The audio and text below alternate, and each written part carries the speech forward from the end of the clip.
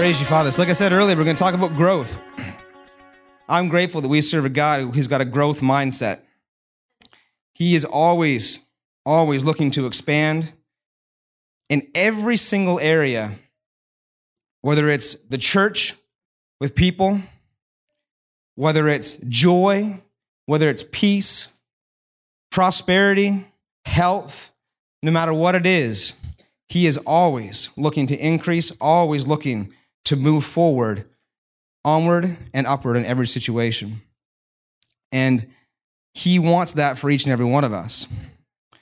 We are made in his image and his likeness, and he's instilled that same spirit within us to not be satisfied with where we're at, to be content, but not to be satisfied and stagnant. There's a difference there.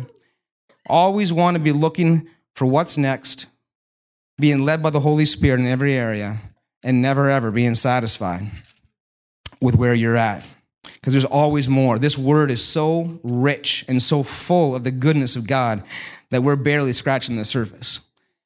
I was working with James yesterday. He was coming out helping us frame our house, and he was telling me that he had done the calculations in the book of Revelation about the size of the New Jerusalem, the new heaven, the city that we're going to be spending all eternity with God in, and it is huge. What an awesome thing to look forward to. He's so big, he's so far beyond our natural minds that even the descriptions that he gives in Revelations probably pale to really describe what it's going to be like to stand in that place in that day. And it just, he is so faithful, and he's so big and so strong and so amazing in everything that he does. And we need to mold our lives after that. We should just go beyond what you think you can do. Be led, but go beyond what you think you can do in the natural with your own physical strength. Push yourself by faith to be just like your Father. So we're going to open up in Isaiah 54, 2 and 3. Come on. Love to have a church that loves the word. It's the foundation we base everything on. You got the word in you, you're going places. So we're going to do verse 2 to 3. Many of you know this chapter. It's an awesome chapter. In verse 2, it says, "Enlarge the place of your tent, and let them stretch forth the curtains of your habitations. Spare not, lengthen your cords, and strengthen your stakes. For you shall break forth on the right hand and on the left, and your seed shall inherit the Gentiles and make the desolate cities to be inhabited." Now, they're talking specifically about the nation of Israel in this verse, but we can apply that to our lives as the body of Christ. All through the Word of God, it's expansion, expansion, expansion, expansion. Growth, growth, growth, growth. And here God's saying, again, don't be satisfied with where you're at. I've got more for you. Strengthen your cords, lengthen your stakes. Break forth on the right hand and on the left. Look around you. Look at where I'm going to take you next. Keep your eyes up. Keep your eyes on the goal, because you're not staying where you're at. I've got more for you. Numbers 13. Actually, you know what? Jump down to verse 10 right quick before we go over Numbers. "For though the mountains should depart and the hills be shaken and removed, yet my love and kindness shall not depart from you, nor shall my covenant of peace and completeness be removed, says the Lord who has compassion on you. O you afflicted, storm-tossed and not comforted, behold, I will set your stones in fair colors and lay your foundations with sapphires. I will make your windows and pinnacles of agates and rubies, and your gates of carbuncles, and all your walls of precious stones.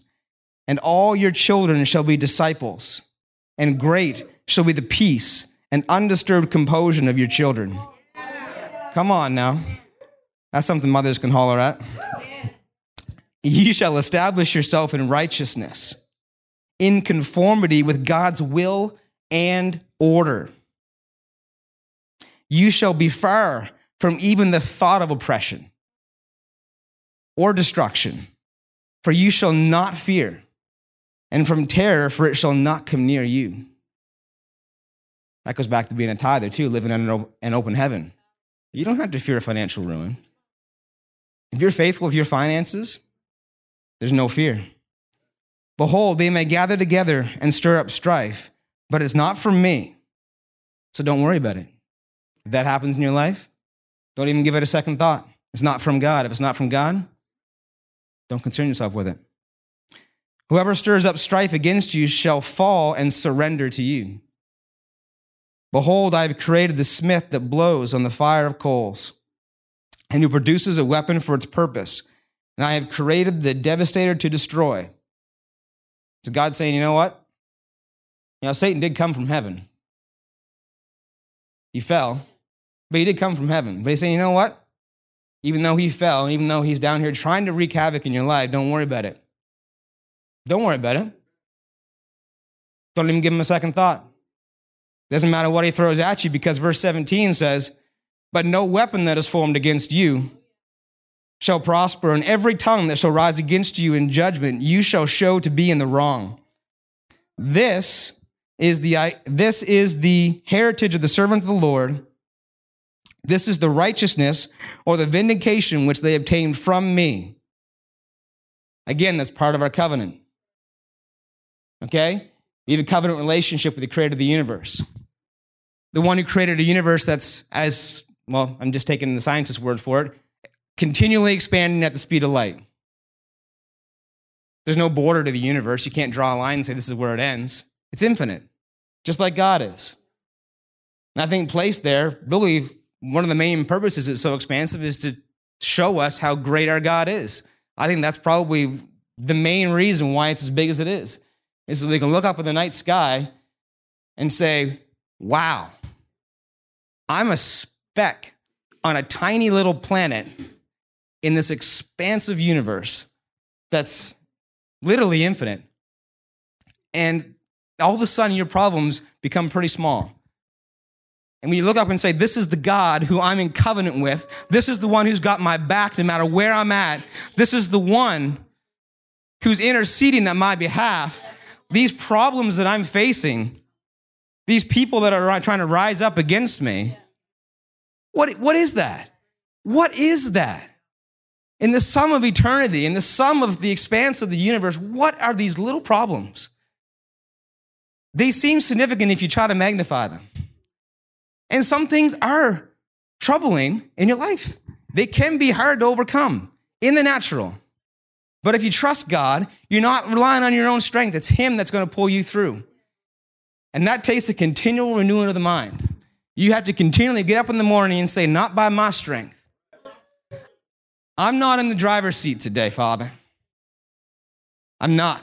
I surrender my will to you today, and you're going to take me through this. You're going to take me through this. There's probably people in the Ukraine praying that every single day, right now, with missiles raining down overhead, shells exploding all around them. I guarantee you there's Christians over there that are declaring this over their life, and I guarantee you it's very real to them right now. That's the test.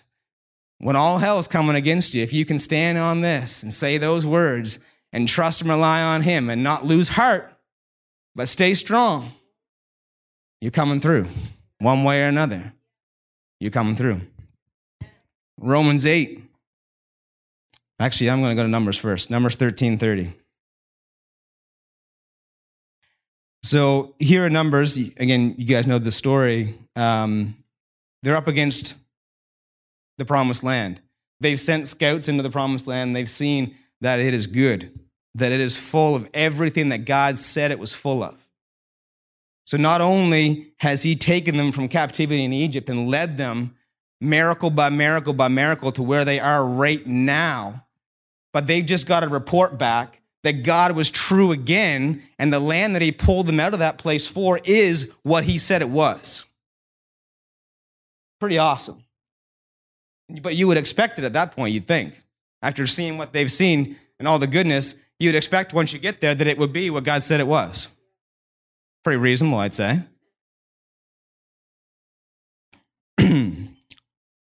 But as you know, all but two brought back a bad report.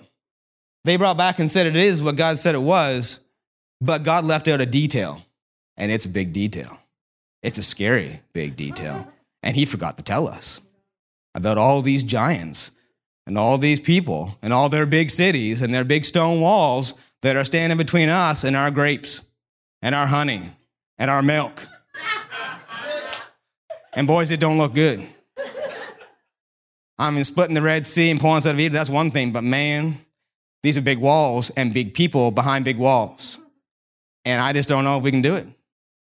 But two of them said, what are you talking about? Verse 30 said, Caleb quieted the people before Moses. So why do you have to quiet them? Guess what they were doing? Doubt and unbelief. Doubt and unbelief. Big scary walls, big scary people. No milk, no honey.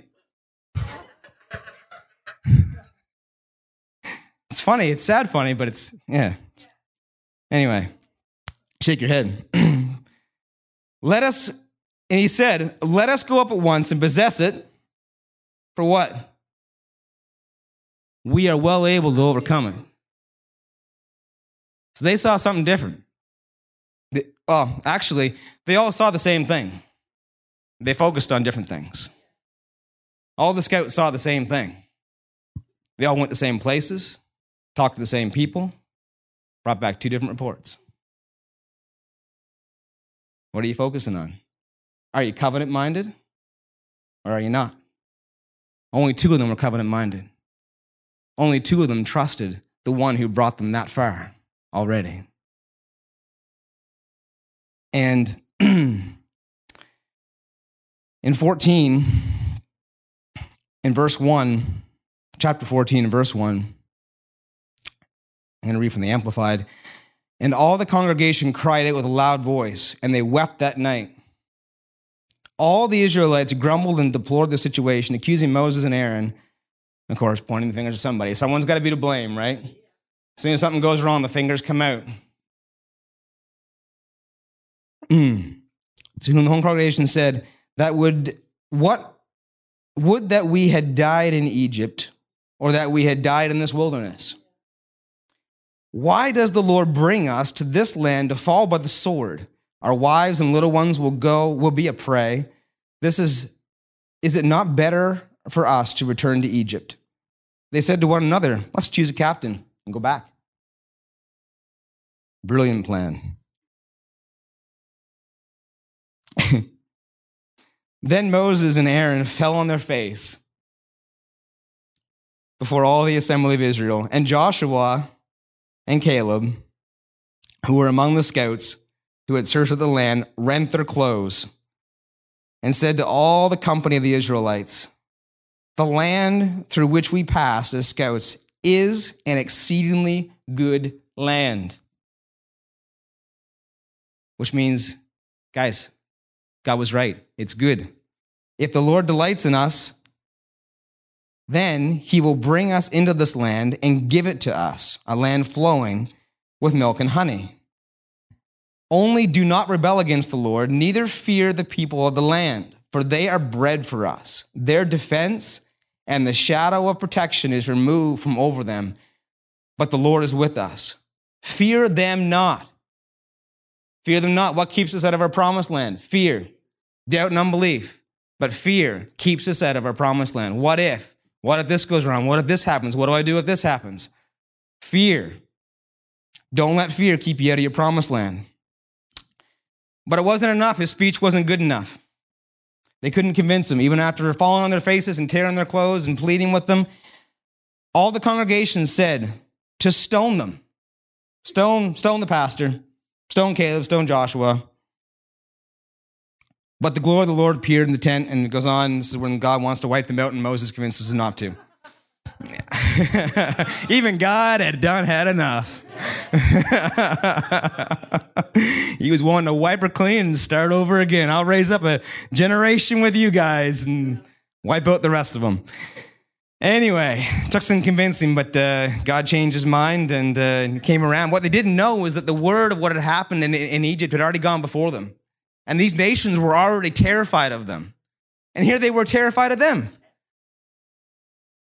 You see, God's got the whole picture. You might not have the whole picture, but God's got the whole picture. God had terrified them. Even though they were greater in military equipment, greater in stature, they were fearful of them because of what happened in Egypt and how God was faithful to bring them out of slavery. So God's going before you too. He's going before each and every one of us, and he's preparing the hearts and minds of the people that we're going to be in communication with. If we need something done, God's already preparing hearts and minds to be favorable for us, whether it's a business deal, whether it's a relationship, a friendship, whatever it is, God has gone before us and prepared the way for us. Romans 8 and 31 and 32. You all mostly know this one, but we'll get our eyes on it again. We'll go to 31. What shall we then say to these things? If God be for us, who can be against us? That verse has been abused by people who are trying to misconstrue God's purpose and God's plan and try to give validity to their own purposes, even though God's not behind it. But on a personal level, I want you to see that on a personal level today. God's for you. Okay, that's unquestionable. God is for each and every single person in this room. He's for every single person on this planet. Most of them don't know it yet, but that's our job. We have an evangelical ministry. Christianity is an evangelical, I won't say religion, but relationship. We want to share what we have. A lot of times, the Jewish religion is not like that. The Jewish religion they don't care about anybody else, really. They don't want you to join their religion. They really don't care if you do or not. It's not evangelical. But that's not God's heart. They cut out the New Testament. They don't understand the heart of God, of the Father, really. A lot of them. And so, again, that's our job, to minister to the Jewish people, as well as all the Gentiles as well, to show them what is the heart of God, to show them that, yes, God is interested in every single person, no matter where they are in life, no matter what they've done in life. He's looking to expand, to grow the kingdom of God. And he says the laborers are what? They're few. The harvest is great. He's already prepared to say, listen, you got a lot to do. Okay? You got a lot to do.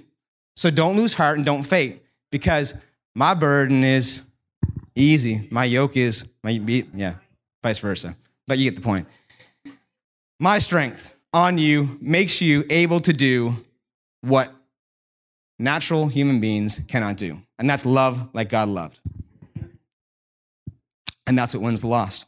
Your love for one another. Our love for each other in this body of Christ is what ministers to the people outside of these walls. And we need to take that love to them. James has got lots of stories. He's got me beat right now, I think. James capitalizes on taking the love of Christ and spreading it to everyone that comes in contact with him. He's looking continually for opportunities to bless other people, to encourage them, everywhere he goes. And he's got a lot of awesome things that have come from having that kind of attitude. We all need to be more like James.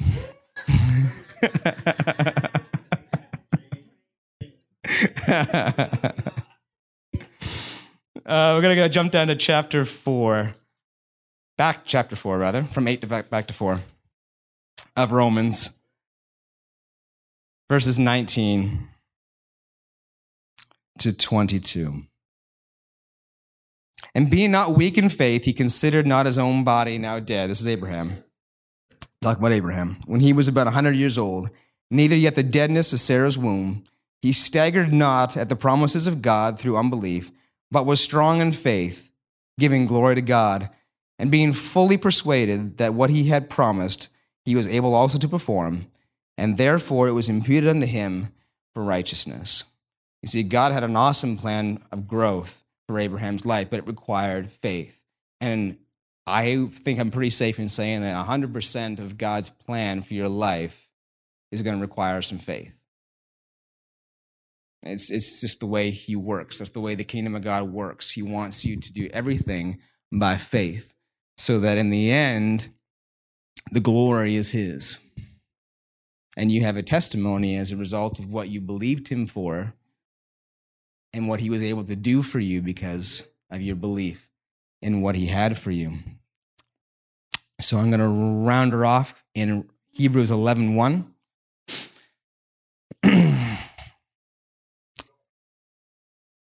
And then we're going to pass it off to my lovely other half. Hebrews 11:1 says that now faith is the substance of things hoped for and the evidence of things not yet seen. And that's really the basis of growth. It's the basis of what we have to look forward to. It's how we accomplish anything in the Word of God. We got to see it by faith first. We got to know, first of all, that it's the plan of God for our lives.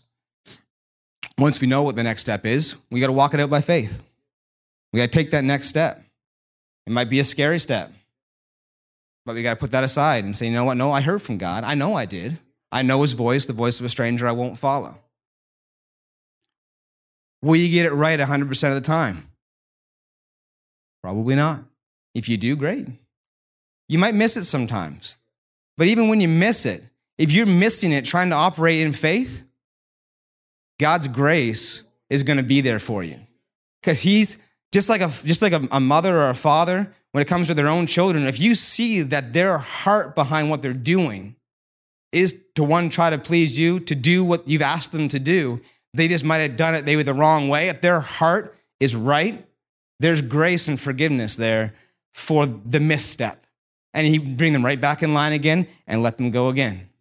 So don't be afraid, take that step. Don't be afraid to, maybe you missed it before. Maybe you tried to do something by faith and it didn't work out the way that you thought it might work out.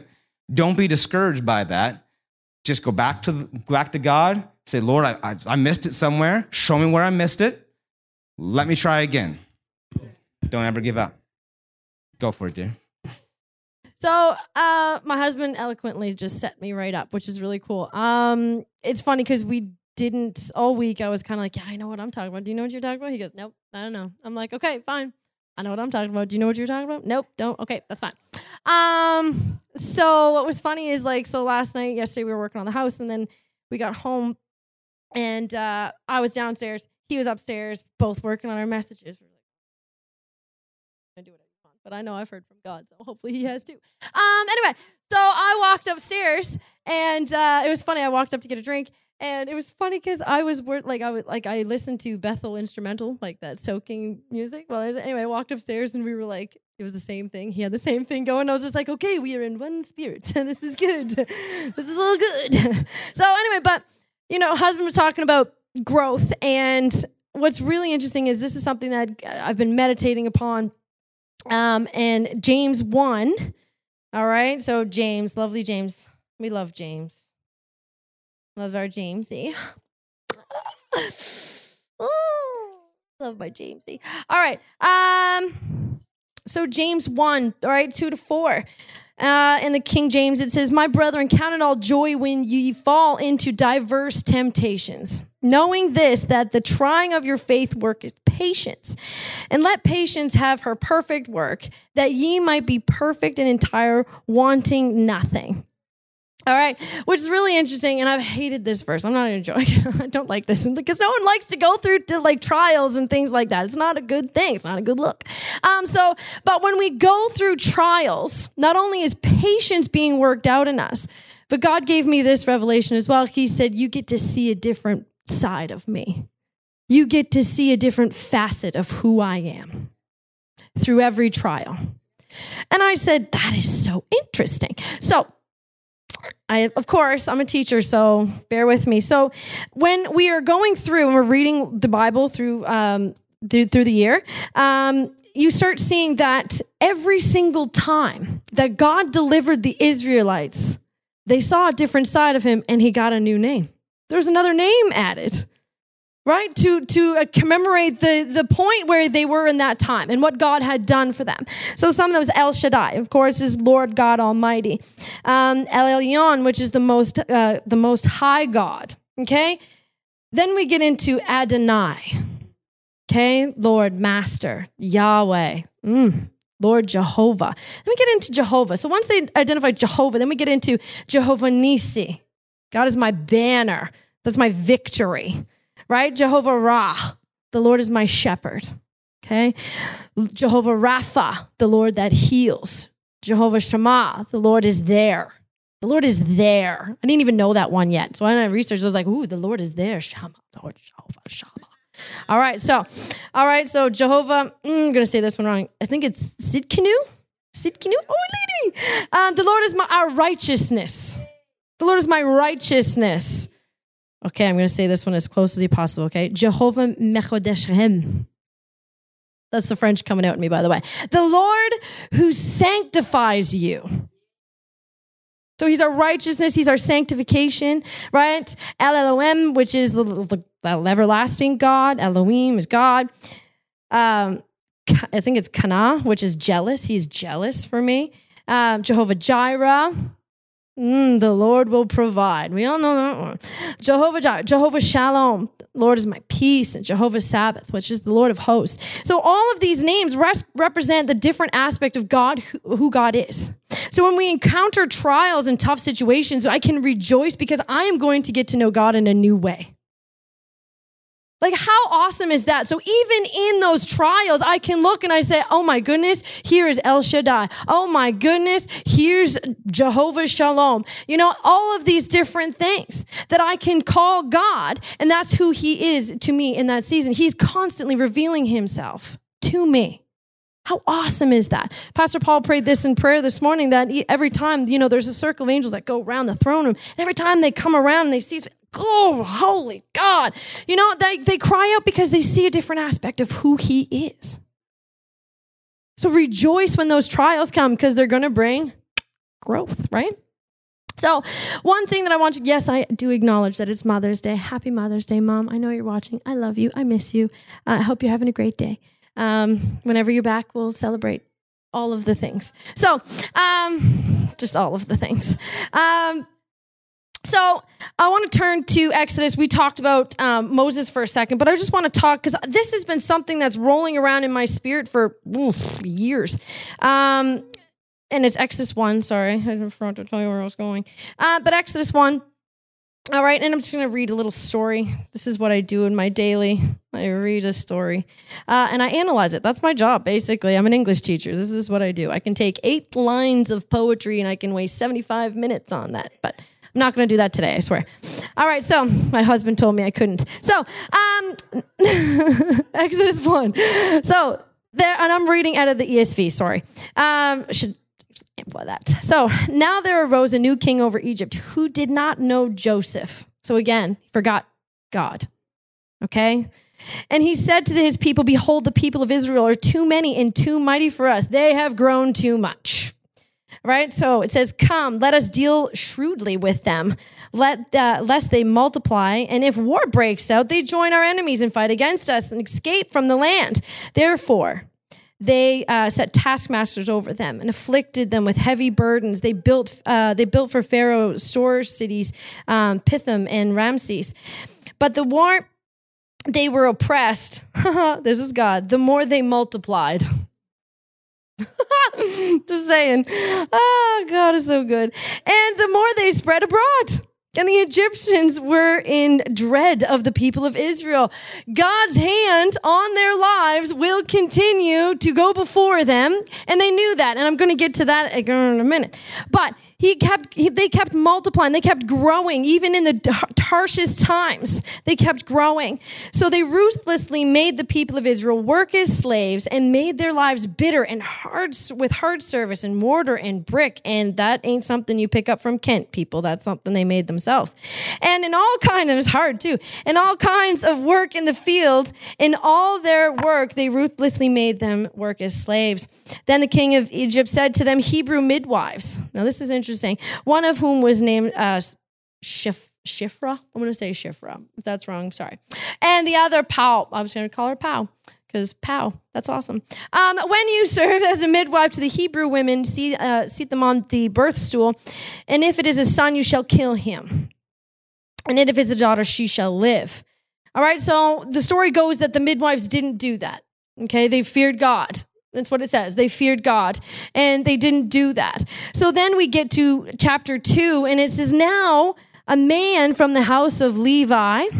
If you want to look at I don't have time this morning, but if you want to look up the significance of Levi, that's cool. Went and took as his wife a Levite woman. The woman conceived and bore a son, and she saw that he was a fine child. She hid him 3 months.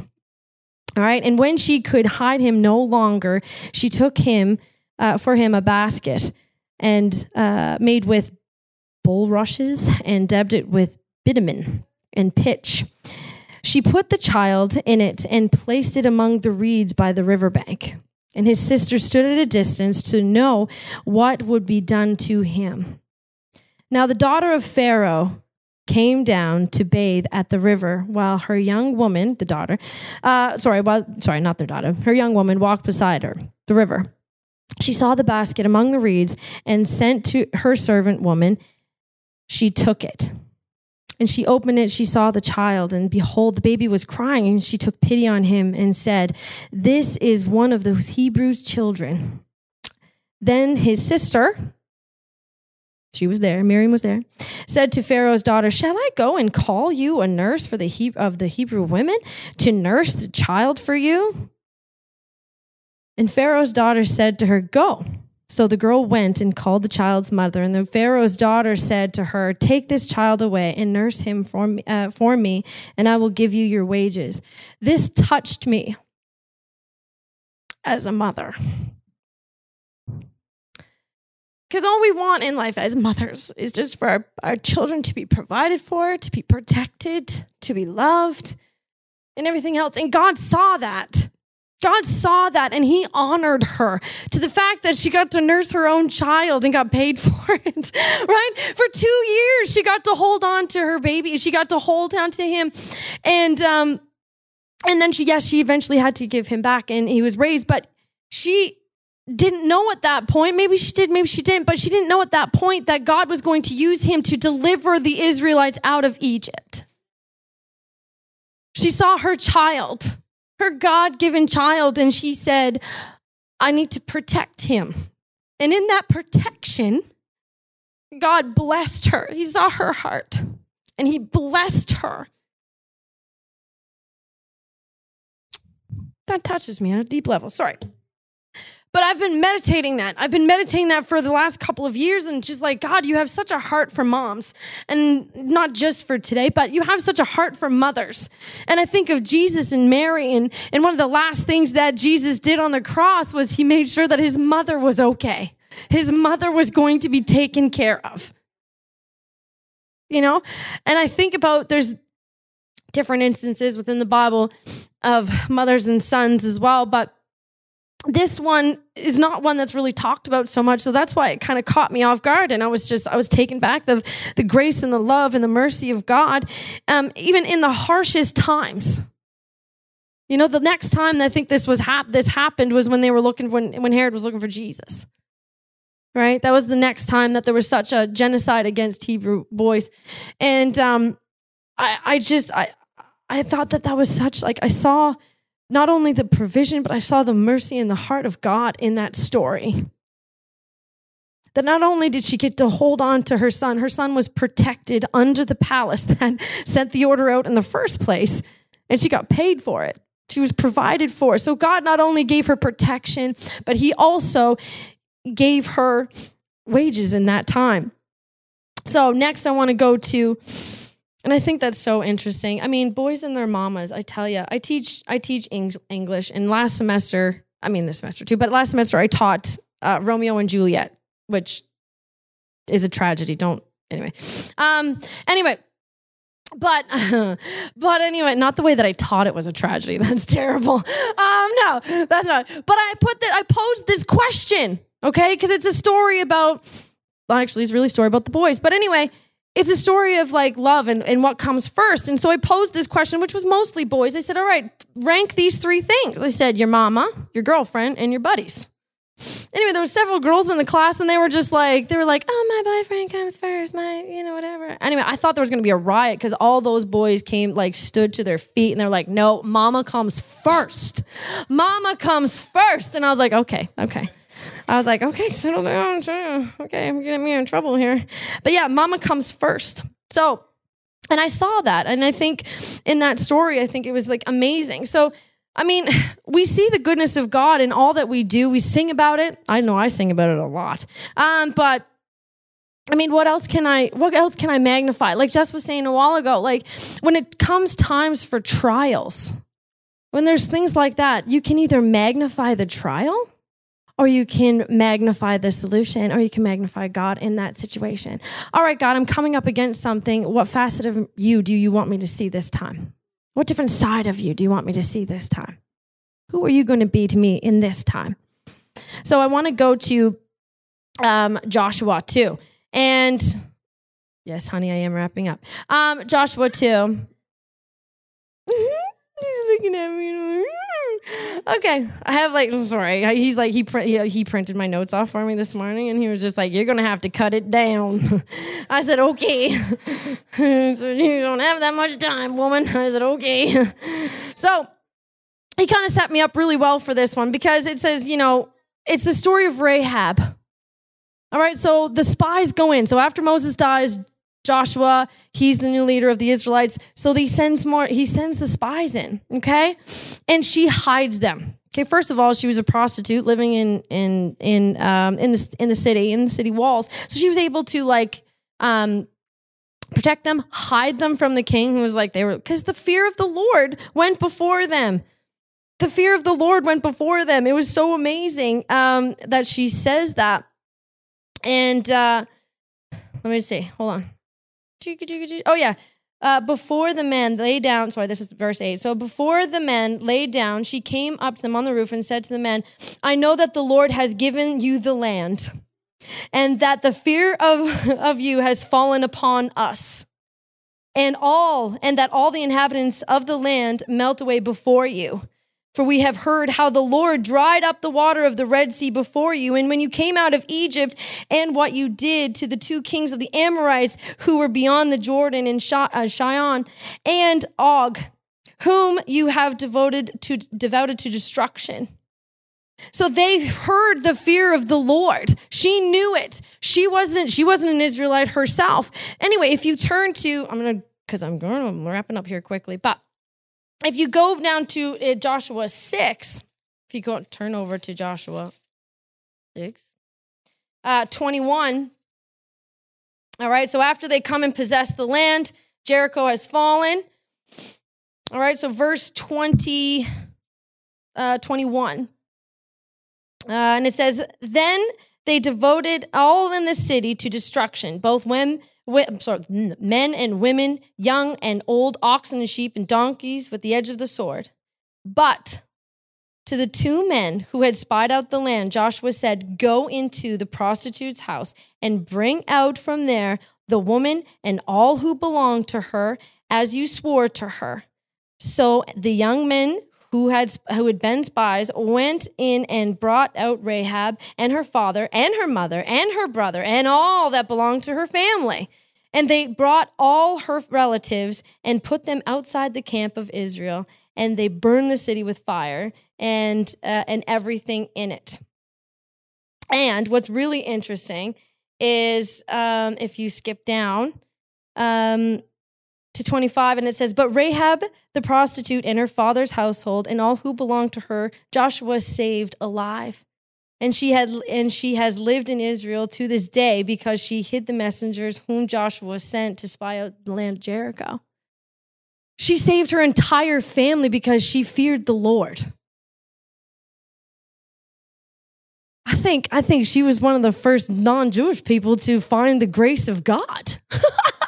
Really? That was the grace of God.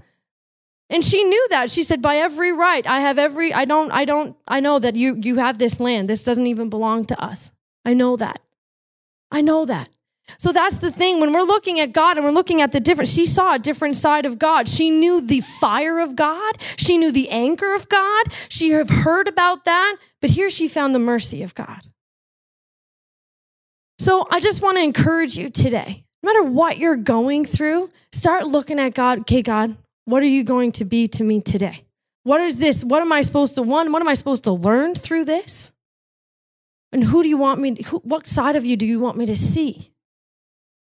Because I know, my husband and I, we've been together for 20 years now. And we still get to know each other. Really? You don't like that anymore? You don't like, wait. Oh, actually, what's really funny is I'm a chocolate person, and he was very, very a candy person, but now he's coming to the dark side. And by dark side, I mean the dark chocolate side. So anyway, but we started to like pick up each other's habits and things like that, because the more you get to know somebody, right, the more you fall in love with them.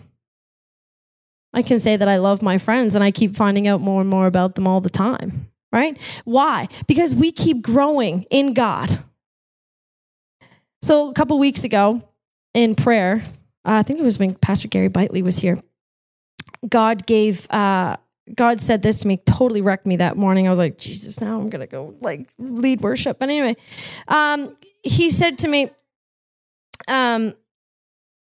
he said, people, we are a reflection of God's love, correct? We all agree on that, correct? Right? We're a reflection of God's love.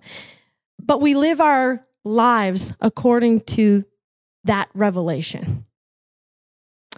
So, we live our lives according to the measure of love that we have received from God. So, if that is true, then the more that I get to know God, the more I fall in love with God, the better person I'm going to be, because I'm just reflecting his love. I'm reflecting him. In all that I do, I reflect him. I can tell you what, talk about growth. I know I'm not the same person that I was 2 years ago, let alone 10 years ago. And it's good to look back at those things. It's good to, and like there's sometimes the situation may come up and I'm like, gee, I would have handled that a lot differently back then. Thank God I have a little bit more self-control now. But we just wanted to encourage you today, no matter what you're going through, glorify God through it, because he's going to show you, a different side of himself, and he's going to prove himself to you over and over and over again, because we know that the battle is the Lord's. He's already made that way for us. He's already provided for us. All we have to do is just say, yes, Lord. Yes, Lord, I'll go. Yes, Lord, I'll say. Yes, Lord, I will be. I will be the light in the place of darkness. I will be that person who encourages whoever needs encouragement. I think it was Marie who called me a cheerleader the other day, and I said, "Yeah, I don't mind that. I don't mind that. I'll be your cheerleader." So we are God's. We are his children. In the foyer, there are some I am cards. I keep coming back to those. I know Pastor Nancy, gives them hard too, but they're so good, because that's who God is, and that's who God has created you to be. Ephesians says that you would know the love of Christ. You would know the breadth, the length, the depth, the height, to know the love of Christ. To know that, to be rooted and grounded in that love is so, so important in our daily walk. Because when we know who we are in Christ, we don't focus on the trial at all. We focus on the God who's going to bring us through. Amen? We hope this message has encouraged you in your relationship with the Lord. For more information and ministry resources, we invite you to visit our website at www.newcovenantchurch.ca. We look forward to you joining us next time as we continue to live victoriously.